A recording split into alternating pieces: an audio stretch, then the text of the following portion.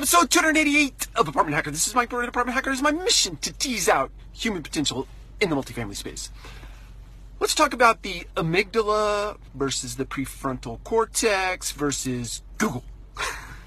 So, we all know that we live in a, let's say, a lack of delayed gratification world. In other words, you can get anything you want anytime you want it. But I think this has a very adverse effect on your mind.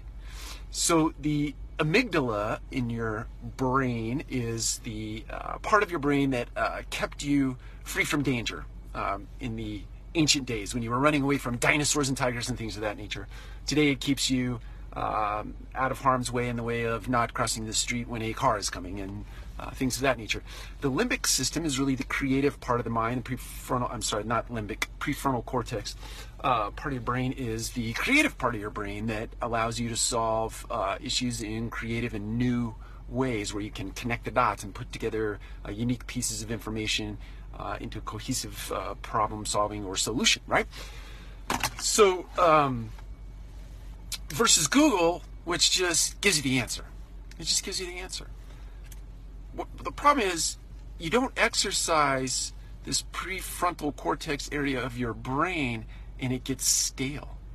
There is research out there that would suggest that when you get put into a bind, in other words, when you are trying to work on a problem, you're working on it, you cannot find a solution, you haven't defaulted to Google yet, at the point where you are about to give up, or you make the claim that you are giving up on something, that is the very instant that your brain goes to work on giving you a eureka moment, or the answer, or a answer to your problem. Problem today is that we don't let that process take place. We don't let ourselves get to that boundary where that mechanism in your brain kicks in. So here's my advice to you. Put down the phone. Don't default to Google. Allow yourself time and space to come up with your own unique solutions, and do that by, I know this will stress many of you out, but leave your phone at home and go for a walk. If you have a dog, take your dog for a walk. If you don't have a dog, just go out and take a walk in nature without your phone.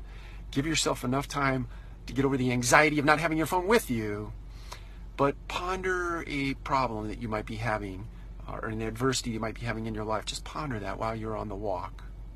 Even make the outward claim that you're giving up on that thing, you're letting it go.